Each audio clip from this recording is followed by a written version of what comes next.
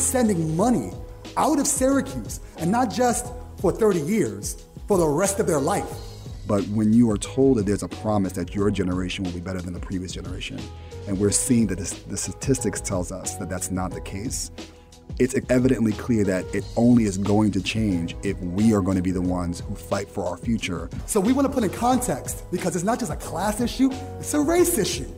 We're telling black and brown people and poor people, you don't matter.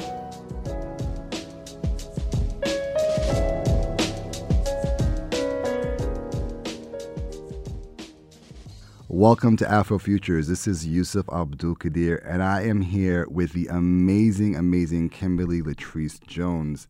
Kimberly, if you don't know her, is an African-American novelist, director, human rights activist, and change agent within the literary world and the Black Lives Matter movement. She is a New York Times bestseller, popularly known for having co-authored I'm Not Dying With You Tonight, and for the viral video of how in the uprisings around George Floyd and the protests that have kind of gone global at this point, one of the many people that have gone viral.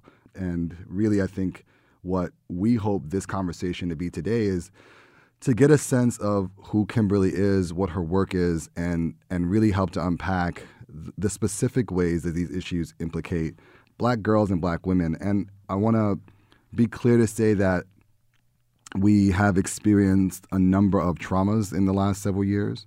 We, as the verdict to the Chauvin trial was coming out to us, we learned of a Black girl who was, again, killed by police. And it deeply troubles me with the kinds of conversations that we're having about really justifying her killing and trying to make an amendment to a rule to justify that killing. So we're going to unpack those issues, and then we're going to talk about, like, where do we go from here? But Kimberly, I am super excited to speak with you and to get to connect with you. And, you know, I want to begin by saying, you know, we have connected over the last several months based off of our shared activism and kind of viral work. And so if you want to just talk a little bit about how you got into this work and just what has propelled you from your young activism, because for those who don't know, you were also an activist as a young person. Yes. And then from there to Ferguson and Baltimore and the most recent iterations of last summer. It all started, I think, just because of the energy, if you will, in my household. My mother was not an activist in the traditional sense, but she definitely was in her own way. And she always gave me lessons about taking care of people, taking care of the community, being involved in the community. My mother had this amazing Friday night event she did for most of my middle school and high school years called Rap Session. It was basically an in-person version of, oh my God, I can't think of that show that used to be on BET with Ananda Lewis, Teen Summit. Yeah. It was like Teen Summit, but in our neighborhood, my mother would host these events called Rap Session, where she would allow teenagers from all over the city to come into the rec center of our church. And we talk about everything. We talk about, you know, sex and sexual identity and gang violence and like all these things that were plaguing our communities in Chicago. And she would bring in experts and she would have pizza. And it became this thing where at one point, you know, she'd have on average 100 kids who would be giving up their Friday night because they wanted to be there to come to do Rap Session, to basically have community therapy, if you will. And so growing up around a woman who engaged the community in that way, it just kind of like gets on you through osmosis. And so, yeah, like the first time I went viral, if you will, the version of viral back then in the 80s is my mom was in DC at work, and I have an older sister who's 6 years older than I am, who was a teenager at the time.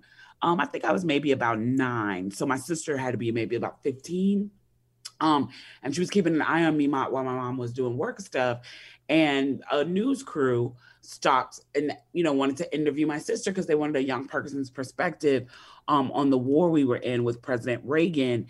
And my sister is very shy and she clammed up, and I 9-year-old me grabbed the microphone and was like, I have plenty to say. Mm. And I kind of like told President Reagan how I really felt about how he was handling the war and the country and the war on drugs and all of that. And my mother was getting phone calls from all over the country being like, did you see your baby on national news yelling at the president? And so that's kind of been my journey ever since. After that, I started when I was about 11, taking my allowance every Saturday morning and going to gather all of the homeless people downtown Chicago in this certain section and taking them to breakfast. I did it every Saturday with my allowance from the time I was about 11 until 15. And so I just think it was my journey. It was just what I was supposed to be doing.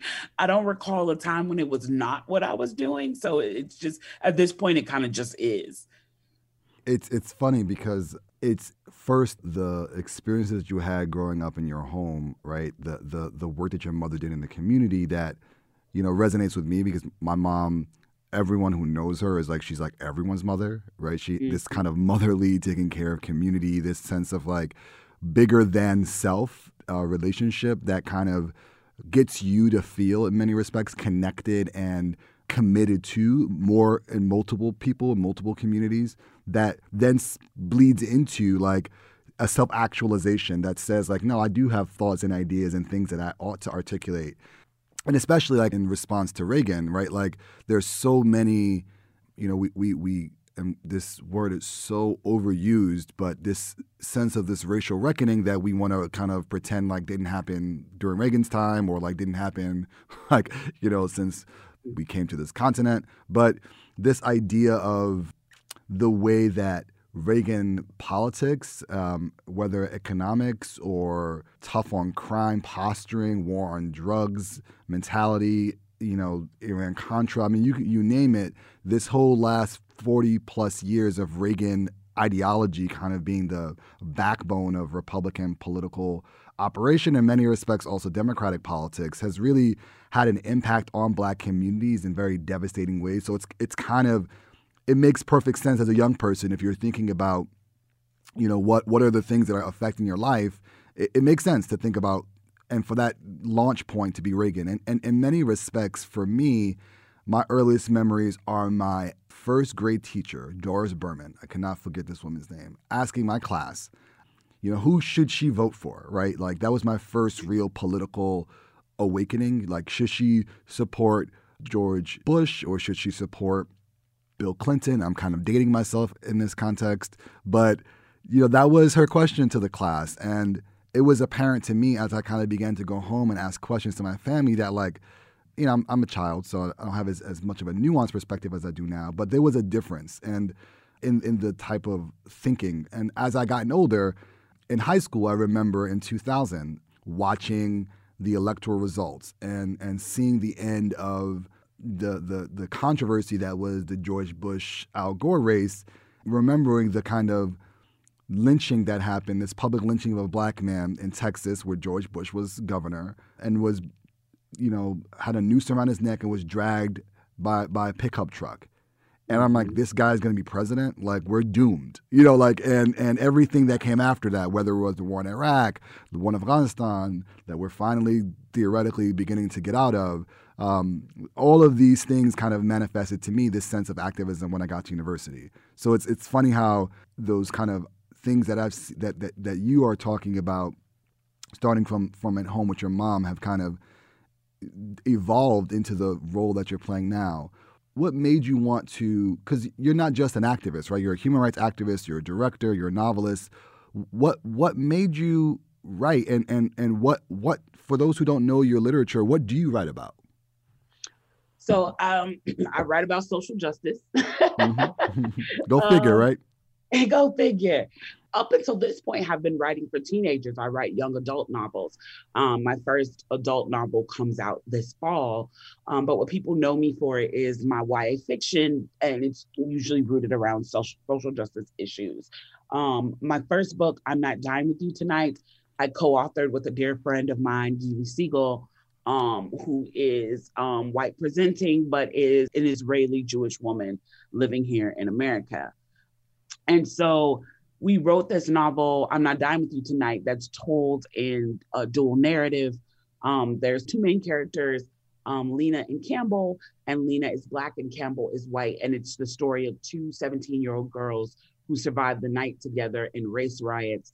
And you get to see both of their perspectives. I like to say the book is more about perspective than it is about race. And then we have a new novel coming out, we co-authored together, called Why We Fly. And Why We Fly is the story of two girls, the same setup, two girls, 17-year-old girls who are cheerleaders and decide to take a knee at their high school football game on a Friday night and the fallout in their town from that. And so the reason that I, use my pen as well, if you will, to write about these stories is because I just feel like books are a wonderful entree into these conversations. They're an amazing, literature is an amazing tool to have these discussions.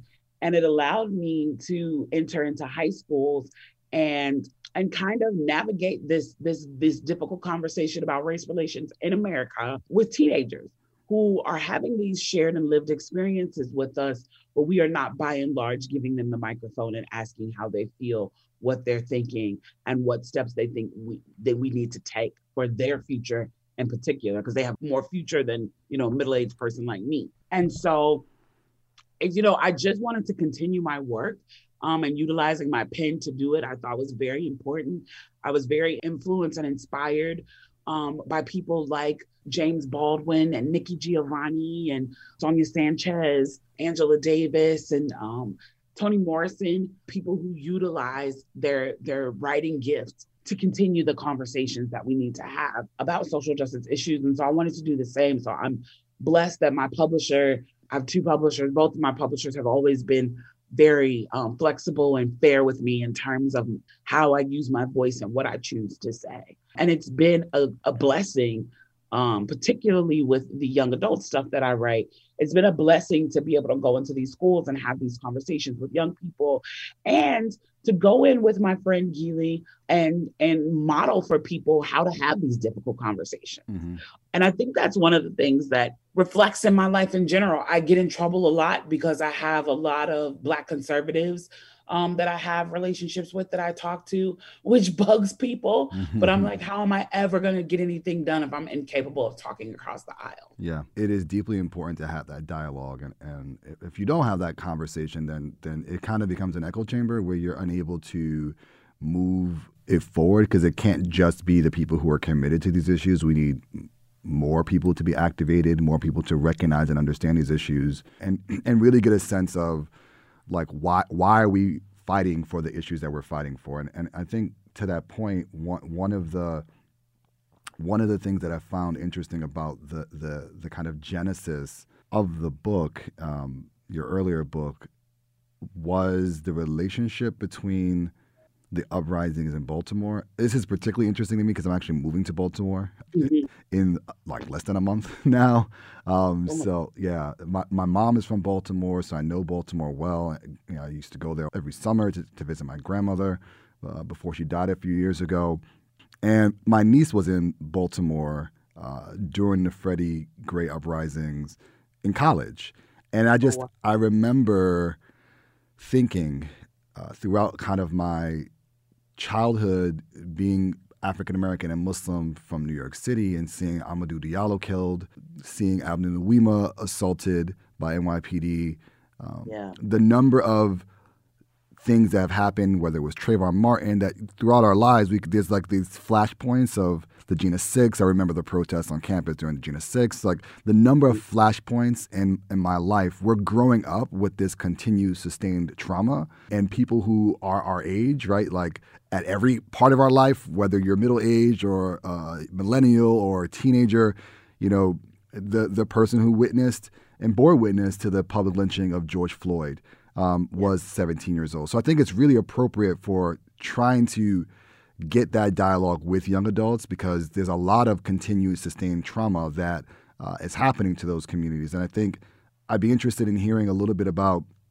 what your activism was like during Baltimore, and just what are your thoughts that kind of crept into the book, and how did that develop itself? And then I definitely want to talk to you and spend some time really focusing on Black girls.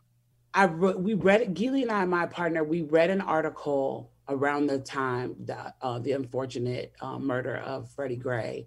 We read an article in the newspaper around Frederick Douglass High School there. And what happened was they had gotten wind that, the police had gotten wind that there was going to be protest.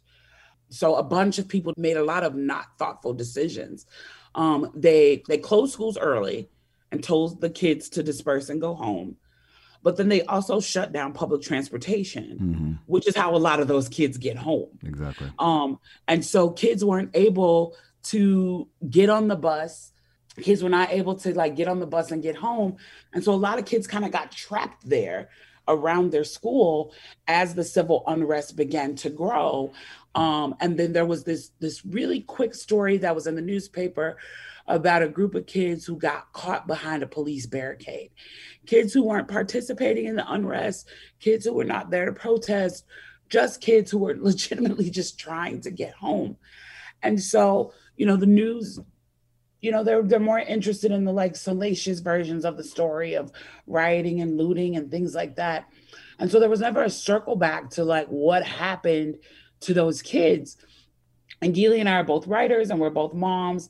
And so we were trying to process that. And we called the school. We did all this stuff trying to figure out what happened to those kids. And we could never get an answer. And so we started writing this book.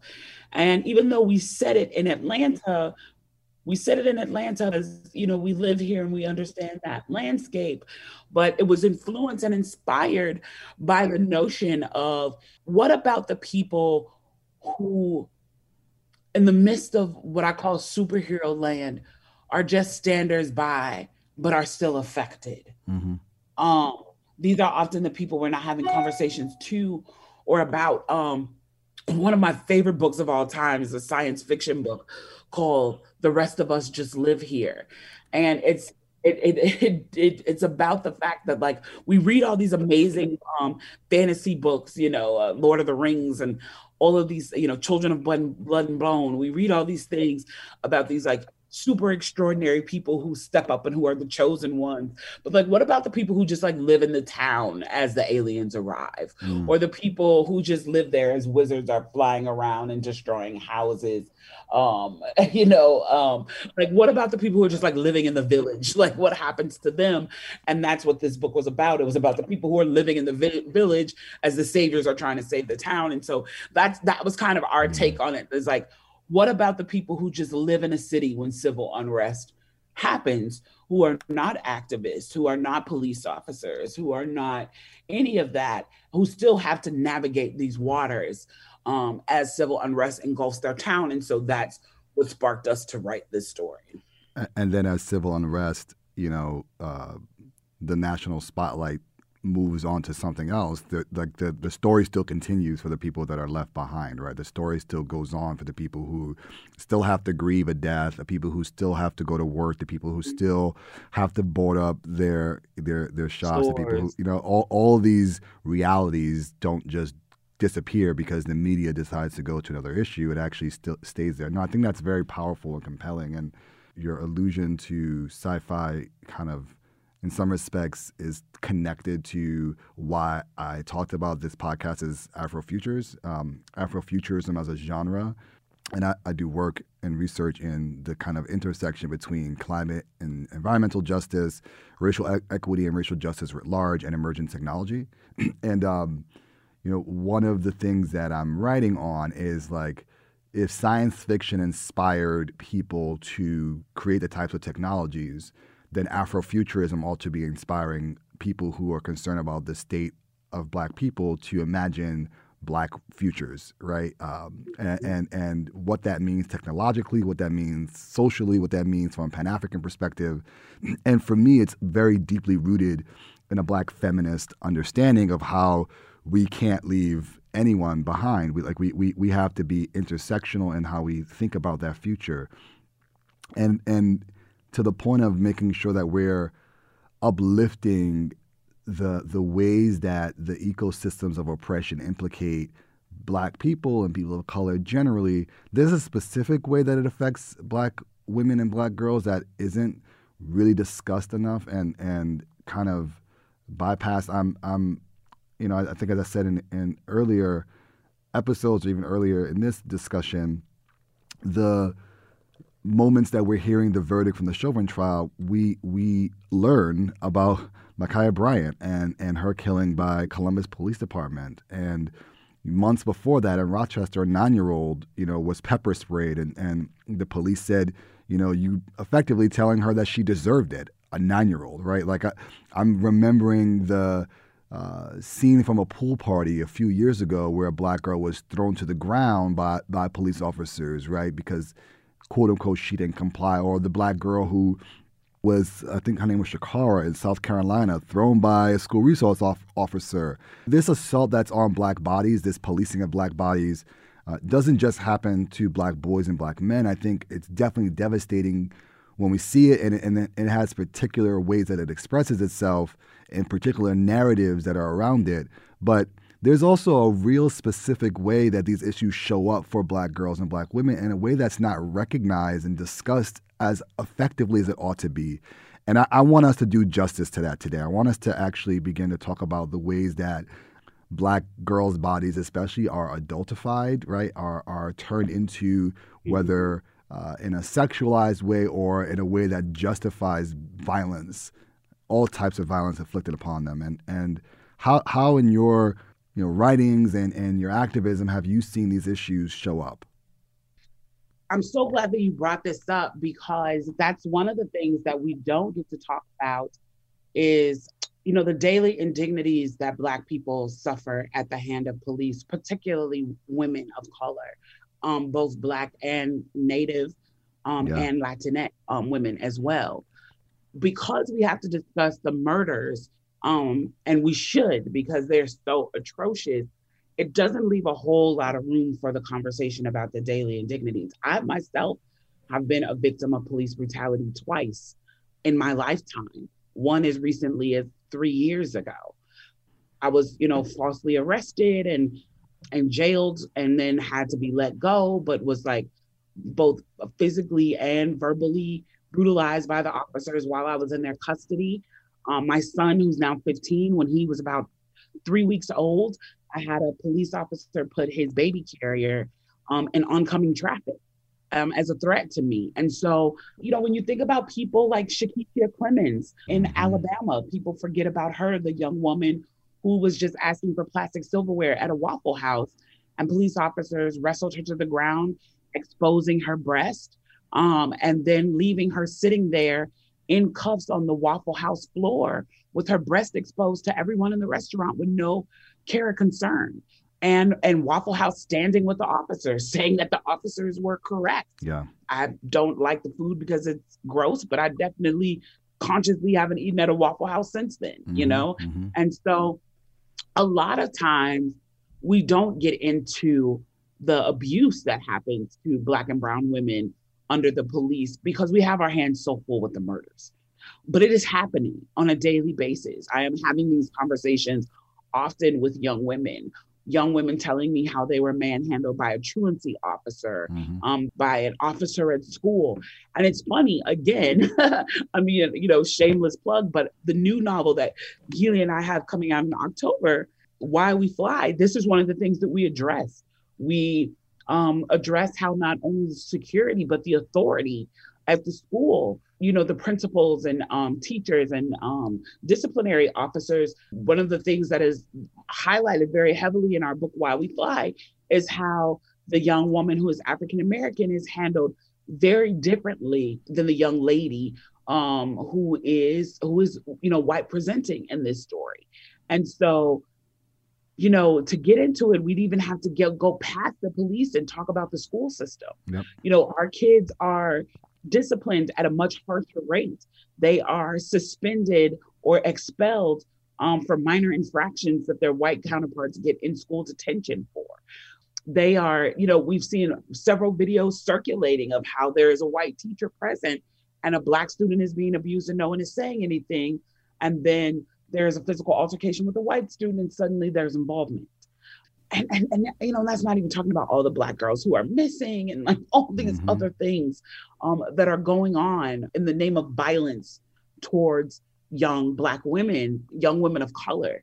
It's so much to unpack, Yusuf. I don't even know where to begin. I mean, I think that's right. And I think it's important to leave people with some data points, right? So there's a group in New York called Girls for Gender Equity, and they have a State of Black Girls, right, report that came out recently, 2021, and one of the findings is that girls and transgender nonconforming youth of color experience institutional violence in schools, right? Like just another finding, girls and TGNC youth of color experience interpersonal violence in school from adults, right? You know, girls and TGNC youth of color have visions for safe, holistic, welcoming, and affirming schools for all students. And really what this report espouses to do is create a school girls deserve. And what is at the core of this, both daily indignities, is this sense of like dehumanization of Black, Indigenous, and Latinx girls, right? And the way that society has not just adultified Black girls' bodies and justified various acts of violence, whether sexualized or physical violence. You know, to give a specific example, in Syracuse, New York, where I live, we had a police officer who, for decades, you know, sexually assaulted women, and a few years ago, one of the more known cases went public, and he wasn't arrested, you know, for that assault, right? Like he was let go for other reasons, and it almost seemed like there's like no justice that can be given, right? And I don't even know that there can be justice, because how do you create justice from such damaging harm? But there is this lack of both acknowledgement and recognition of the ways that the state has continued to implicate Black girls' bodies and Latinx communities and Indigenous communities. And I think you're right. I'm interested a little bit to get some more of a sneak preview into the book, because I think though there's not as much time focused on these issues, and we ought to be, there's equally not enough time spent on like issues beyond Black trauma. And there's more to us than our traumatic experiences. Certainly the trauma needs to be talked about, because we can't get reconciliation or rectify and remedy the harms that have been inflicted upon us if we don't actually talk about them.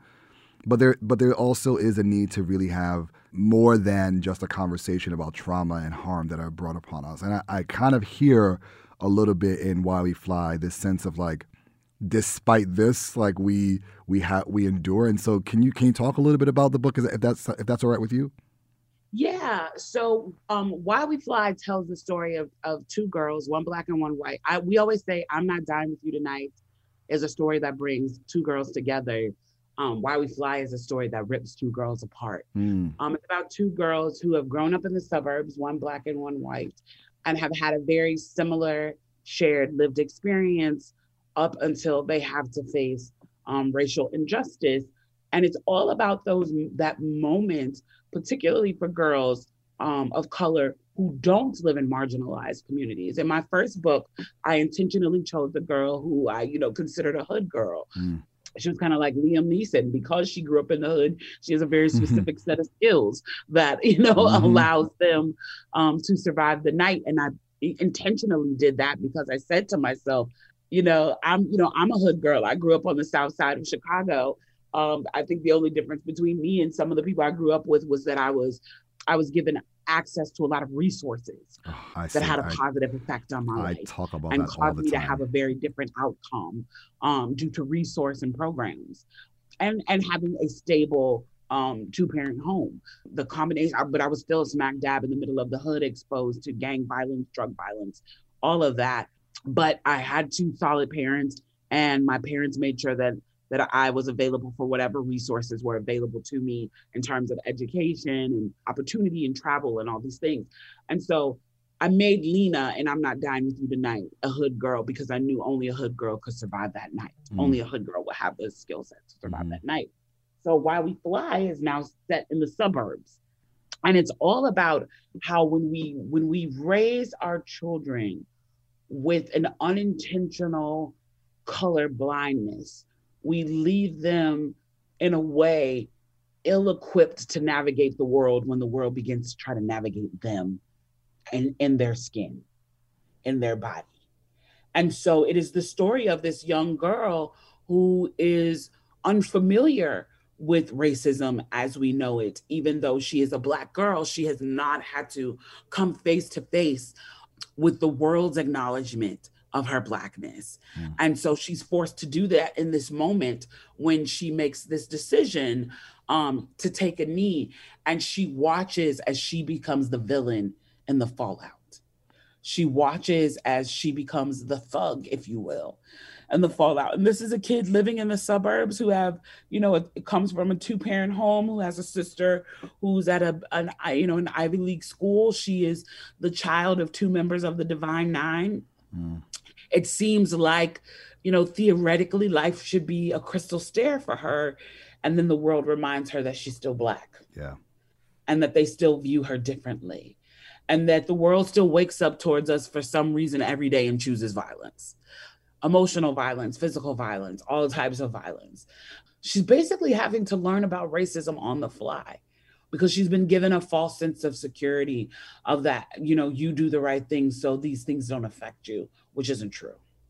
Well, I'm looking forward to it coming out, Kimberly, because I think both having grown up in the Bronx and gone to middle school and high school in the suburbs, I'm intimately aware of the privilege that I've had because I've had those opportunities that made me want to stay involved in this work because I felt I had a responsibility, and I still feel that I do. And I think the book speaks to me in that sense, but also I think it's terribly important for us to recognize that sometimes it doesn't really matter your position. The greatest indicator is race, and we tell ourselves that that's not going to be the case, but I think society tells us something different.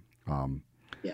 I want to thank you for taking the time to be with me today here on Afrofutures. This is not the last time that I hope that we have a discussion. I'm not. So looking forward to working and building with you, and any way that we can collaborate and work together, I'm looking to do that. Again, the way that we connected was having both gone viral, and I've tried very hard not to center myself in that, but I appreciate your recognition earlier on about that video and just the voice that I hope that it lended to the movement work, and we got more work to do together. So any last words you want to share with us? I would just say, if you guys haven't seen Yusuf's video, go watch it. But I'm sure you're listening to this, so you have. But also, I just want to say I appreciate you. I appreciate your work. I appreciate your ability to be solution-based and hunt outcomes, because I think a lot of times, people are looking to us to be saviors, and we're not. We're just people hunting the solution and hoping the solution can have a broad effect. And so I would say to anybody that anybody can get involved in this work in some way or another. You don't have to be a frontliner. You don't have to be as politically aware, but you can utilize your art. You can utilize a mentorship program. You can do some research and help to educate people and get rid of false narratives in the world. And there's so much work to be done. There's a place for everybody, and I hope that everyone is finding their place. Thank you. You have just listened to Yusuf and Kimberly Latrice Jones, an amazing, recognized and celebrated novelist, human rights activist, change agent, and I think all around good human being. Kimberly, thank you so much for being here today. Thank you for having me, and I'll be happy to come back anytime. Thank you. Afrofutures is produced by WAER Public Radio with producers Joe Lee and Kevin Kloss.